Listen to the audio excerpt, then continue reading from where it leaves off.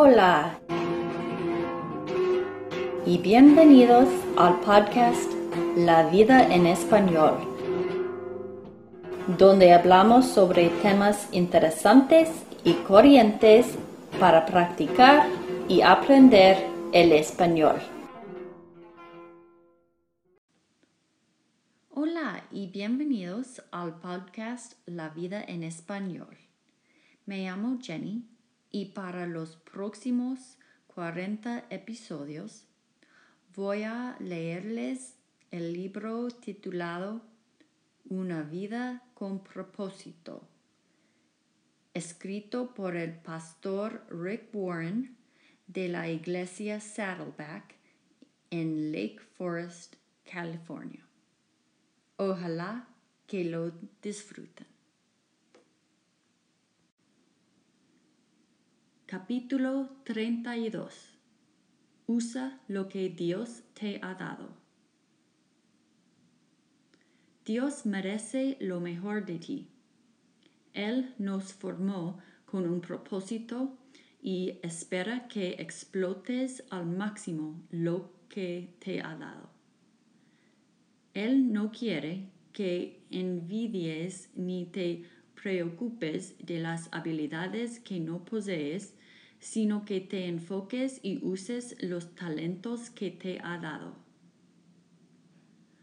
Cuando intentas servir a Dios de maneras para las que no estás formado, es como meter un cubo a la fuerza dentro de un círculo. Es frustrante y produce resultados limitados. También es una pérdida de tu tiempo, de tu talento y de tu energía. La mejor manera de vivir tu vida es sirviendo a Dios de acuerdo a tu forma, para lo cual debes descubrir tus dones, aprender a aceptarlos y a disfrutarlos de modo que puedas desarrollarlos a su máxima expresión. Descubre tu forma. La Biblia dice, no actúes desconsideradamente, sino trata de encontrar y hacer lo que sea que el Señor quiere que hagas. No dejes que otro día se te vaya.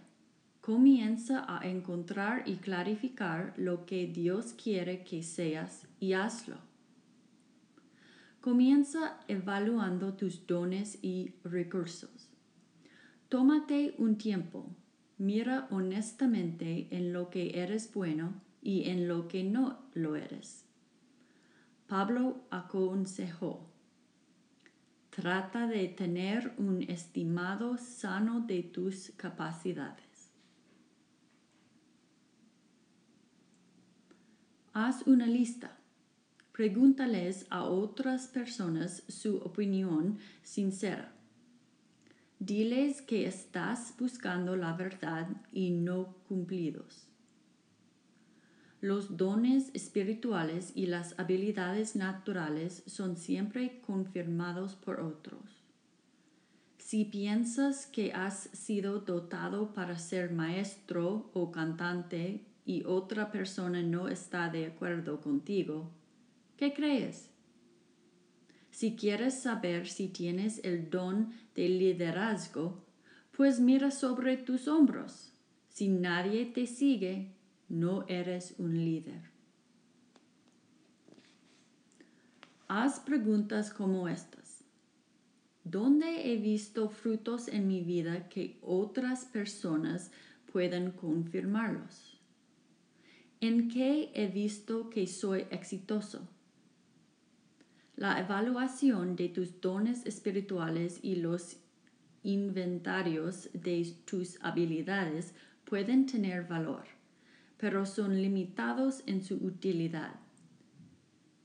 En primer lugar, están estandarizadas de manera que no cuentan dentro de tu singularidad. Segundo, no hay definición de los dones espirituales enlistados en la Biblia. de manera que cualquier definición es arbitraria y representa casi siempre un prejuicio denominacional. Otro problema es que mientras más maduro eres, más propenso estás a manifestar las características de cierto número de dones. Puedes estar sirviendo, enseñando o dando generosamente más allá de la madurez porque es tu don espiritual.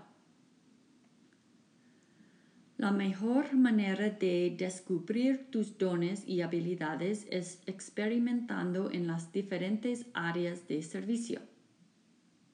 Yo pude haber tomado cientos de exámenes para determinar mis dones y habilidades cuando era joven y nunca haber descubierto que recibí el don de la enseñanza, porque nunca enseñé.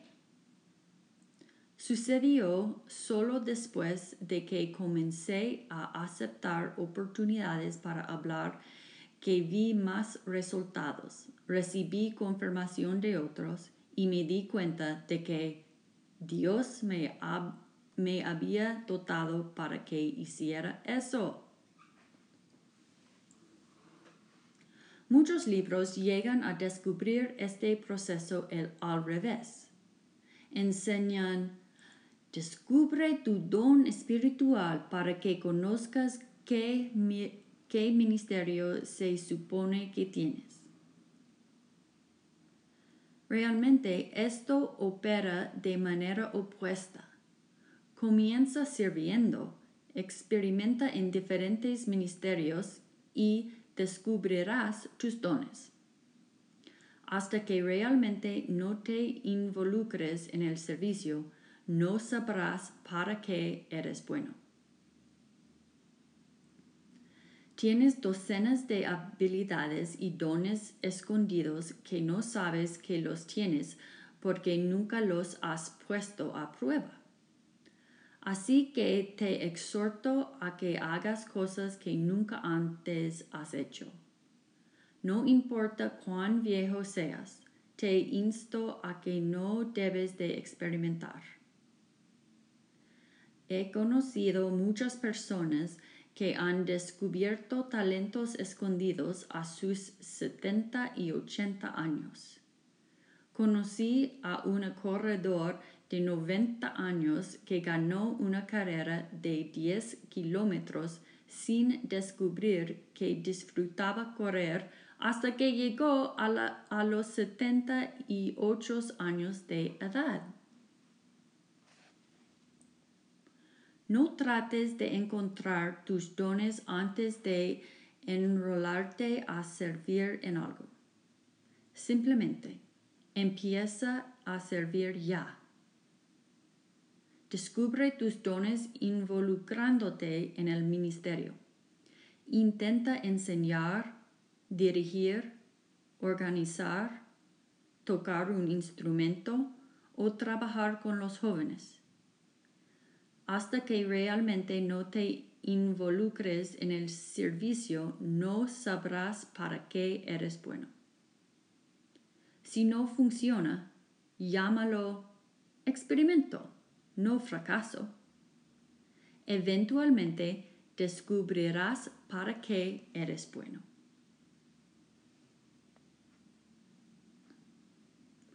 Considera las oportunidades y la personalidad.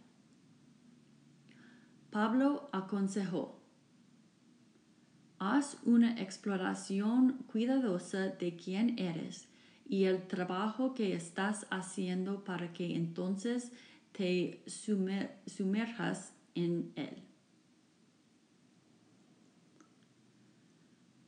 Otra vez, esto ayuda a recibir retroalimentación de quienes mejor te conocen.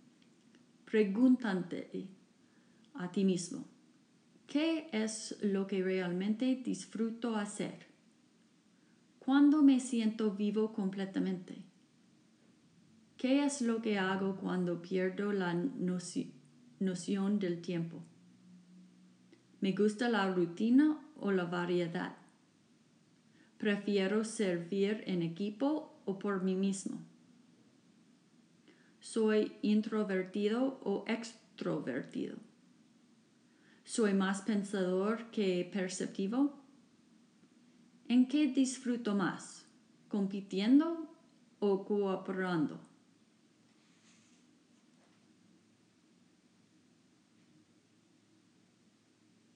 Examina tus antecedentes y extrae las lecciones que aprendiste.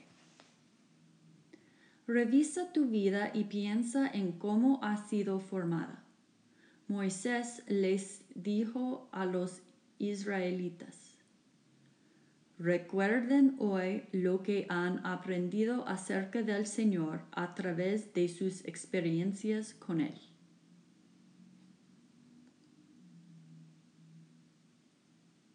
Olvidar las experiencias no es bueno. Esta es una buena razón para mantener un diario espiritual. Pablo, preocupado por los creyentes de Galacia, no podía desaprovechar el dolor que ellos habían pasado. Así que les dijo: ¿fueron todas sus experiencias desaprovechadas?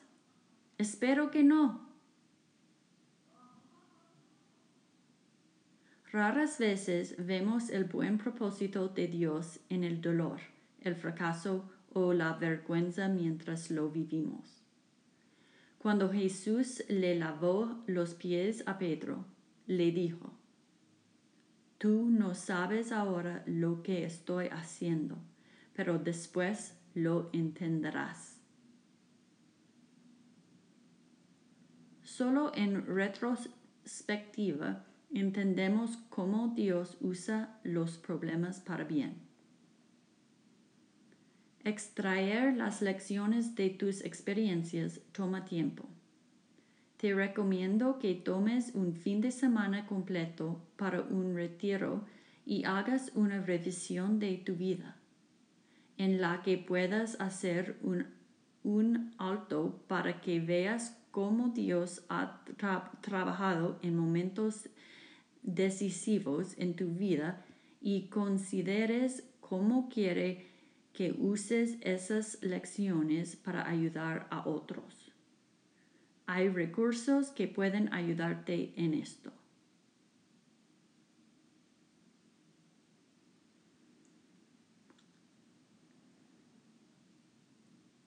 Acepta y disfruta tu forma.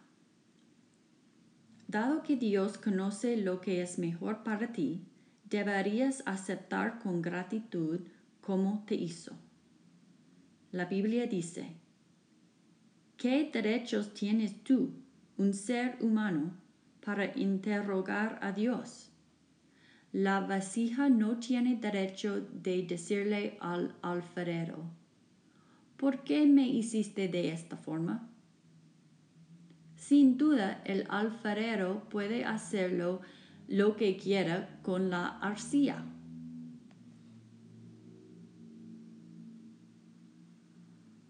Tu forma fue determinada soberanamente por Dios para su propósito, de manera que no debes resentirte o rechazarla. En vez de tratar de reformarla tú mismo para parecerte a alguien, deberías celebrar la forma única que Dios te dio. Cristo nos ha dado a cada uno de nosotros habilidades especiales, lo que Él quiere que tengamos de su bodega rica en dones. Parte de aceptar tu forma es reconocer tus limitaciones. Nadie es bueno en todas las cosas, y ninguno es llamado a hacerlas todas. Cada uno tiene sus roles definidos. Pablo entendió que su llamado no era para llevar a cabo todas las cosas o complacer a cada uno, sino que se enfocó solo en el ministerio particular que Dios había formado para él. Pablo dijo: Nuestra meta es estar dentro de los límites del plan de Dios para nosotros. La palabra límites se refiere al hecho de que Dios asigna a cada uno un área o campo de acción para el servicio. Tu forma determina tu especialidad. Cuando tratamos de ampliar demasiado nuestro ministerio más allá del radio de acción para el que Dios nos ha formado, sufrimos estrés. Así como en una competencia a cada corredor se le da un carril para que corra en él. Individualmente debemos correr con paciencia la carrera particular que Dios ha puesto delante de nosotros. No tengas envidia de los corredores de la línea próxima a la tuya. Solo enfócate en terminar tu carrera. Dios quiere que disfrutes usando la forma que te ha dado. La Biblia dice: asegúrate de hacer lo que debes, porque después disfrutarás la satisfacción personal de haber hecho tu trabajo bien, y no necesitas compararte con cualquier otro.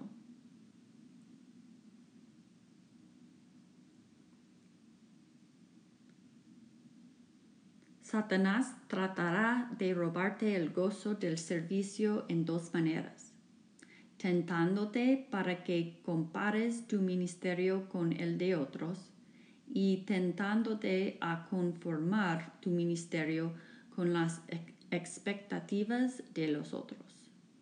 Ambas son trampas mortales que te distraerán del servicio de la manera en que Dios quiere que lo sirvas.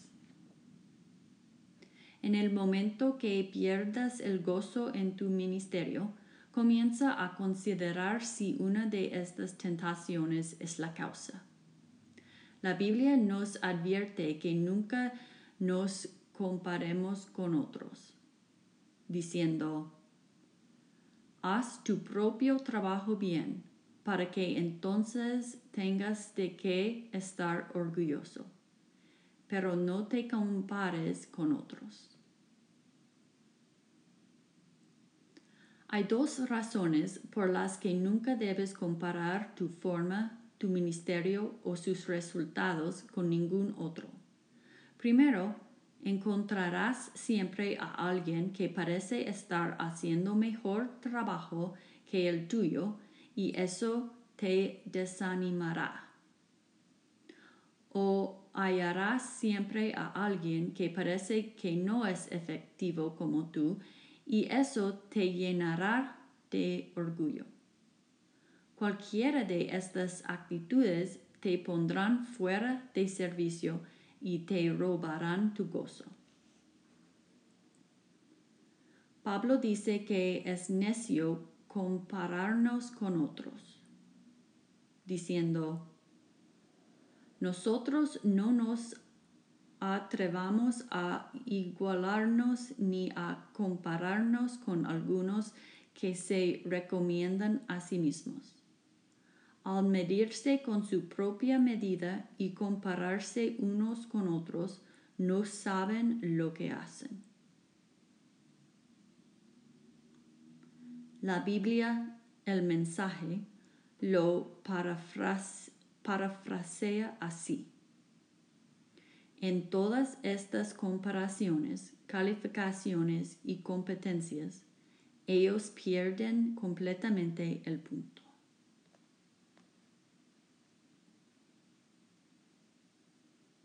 Encontrarás personas que por no entender tu forma para ministrar, te criticarán y tratarán de llevarte a lo que ellos piensan que debes hacer.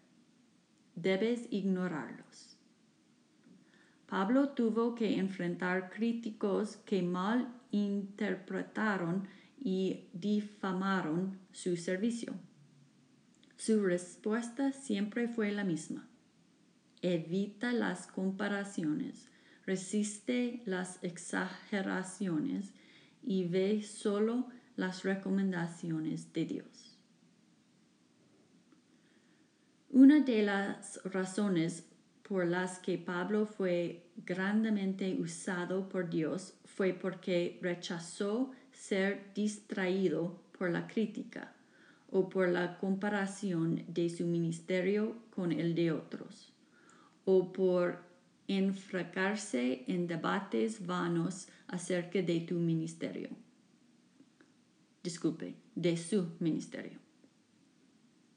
Tal como John Bunyan lo dijo, si mi vida no tiene fruto, no importa quién me alabe. Y si mi vida tiene fruto, no importa quién me critique.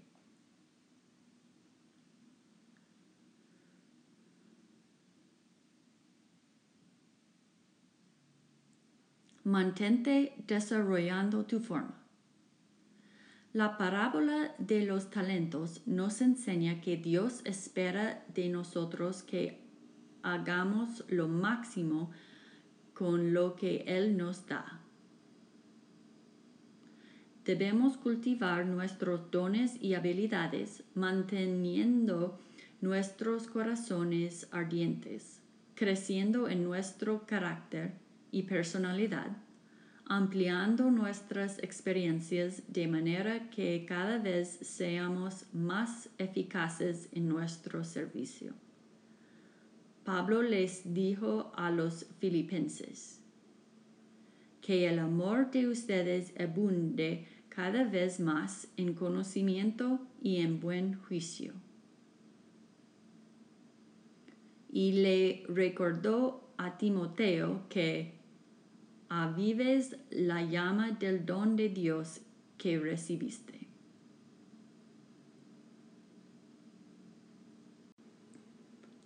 Si no ejercitas tus músculos, se debilitan y atrofian. De la misma manera, si no utilizas las habilidades y destrezas que Dios te ha dado, las perderás. Jesús enseñó la parábola de los talentos para enfatizar esta verdad.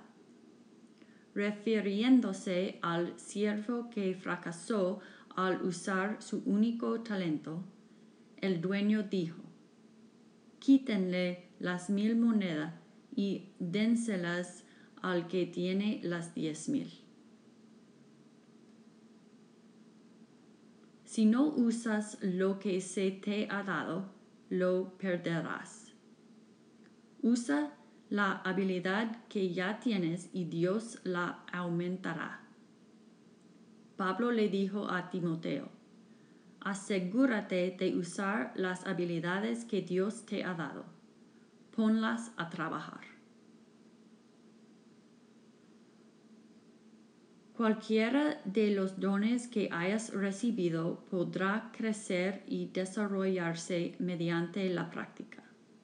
Por ejemplo, nadie tiene el don de la enseñanza totalmente desarrollado, pero con estudio, retroalimentación y práctica, el buen maestro podrá convertirse en uno mejor y, con el tiempo, crecerá y se convertirá en un maestro excelente. No te conformes con tener un don desarrollado a medias. Esfuérzate al máximo para aprender todo lo que puedas. Como dice la Biblia, concéntrate en hacer lo mejor para Dios, trabajo del cual no te avergonzarás.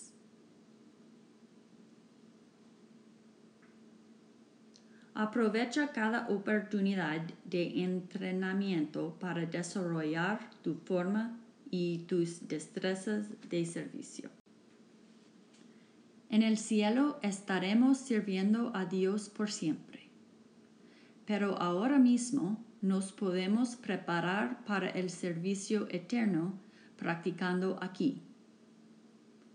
Igual que los atletas que se preparan para las Olimpiadas, nos mantendremos entrenando para ese gran día.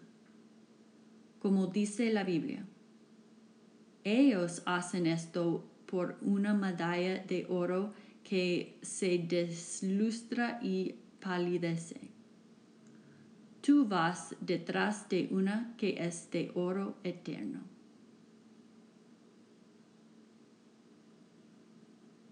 Estamos preparándonos para las responsabilidades y recompensas eternas.